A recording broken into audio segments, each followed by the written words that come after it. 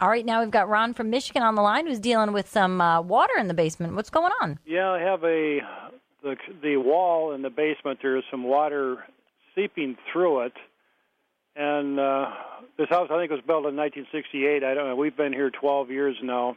I don't know how many coats of what have been put on that wall prior to me, but I did wire brush it and sand it down as much as I could, because I wanted to put a sealer on there. I think what I used was Zinsser. It's a primer sealer. Yep, And actually also I used some dry lock, I think it was called. I forget the brand. You're making a critical mistake here, which everybody makes, and that is you're trying to make your house float, Gerald. Okay. By putting all of those sealers on, you're trying to keep the water out any way you can. We need to stop the water at the source, at the foundation perimeter. That's why the paint is not staying. That's why it's peeling and deteriorating and getting wet, because it's getting through.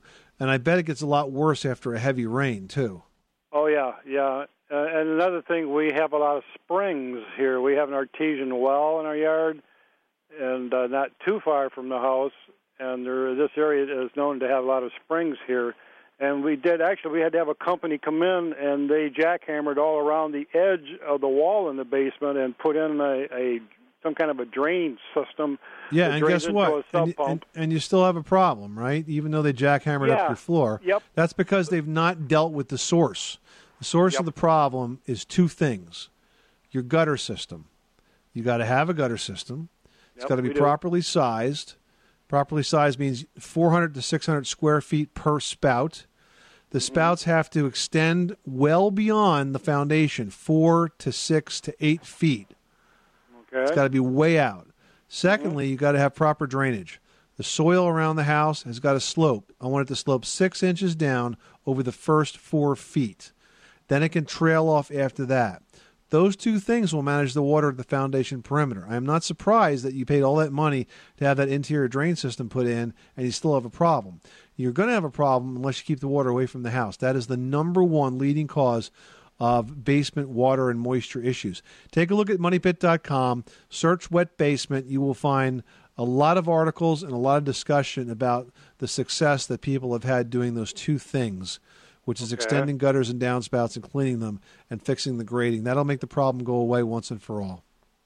Yeah, we're house is like in the side of a hill. You know, our basement, the patio. We have a patio down and back. We're a quad-level house, and we are kind of the side of a hill, and it does slope back. But I think the biggest problem here, to be honest, is all the springs. And I don't know. Does your moisture problem get worse after a rainfall? Yes. Then that's it. It's not the springs. The spring after we have a big thaw, that's the worst. It's not the spring, okay? It's not the spring. I say it's not the spring because if it was the spring, it would be happening seasonally and not consistent with rainfall. When it happens consistent with rainfall, it's drainage, okay? You got to fix the drainage. Fix the drainage, your problem's going to go away. Sounds like a plan. Gerald, thanks so much for calling us at 888-MONEY-PIT. Thank you, sir.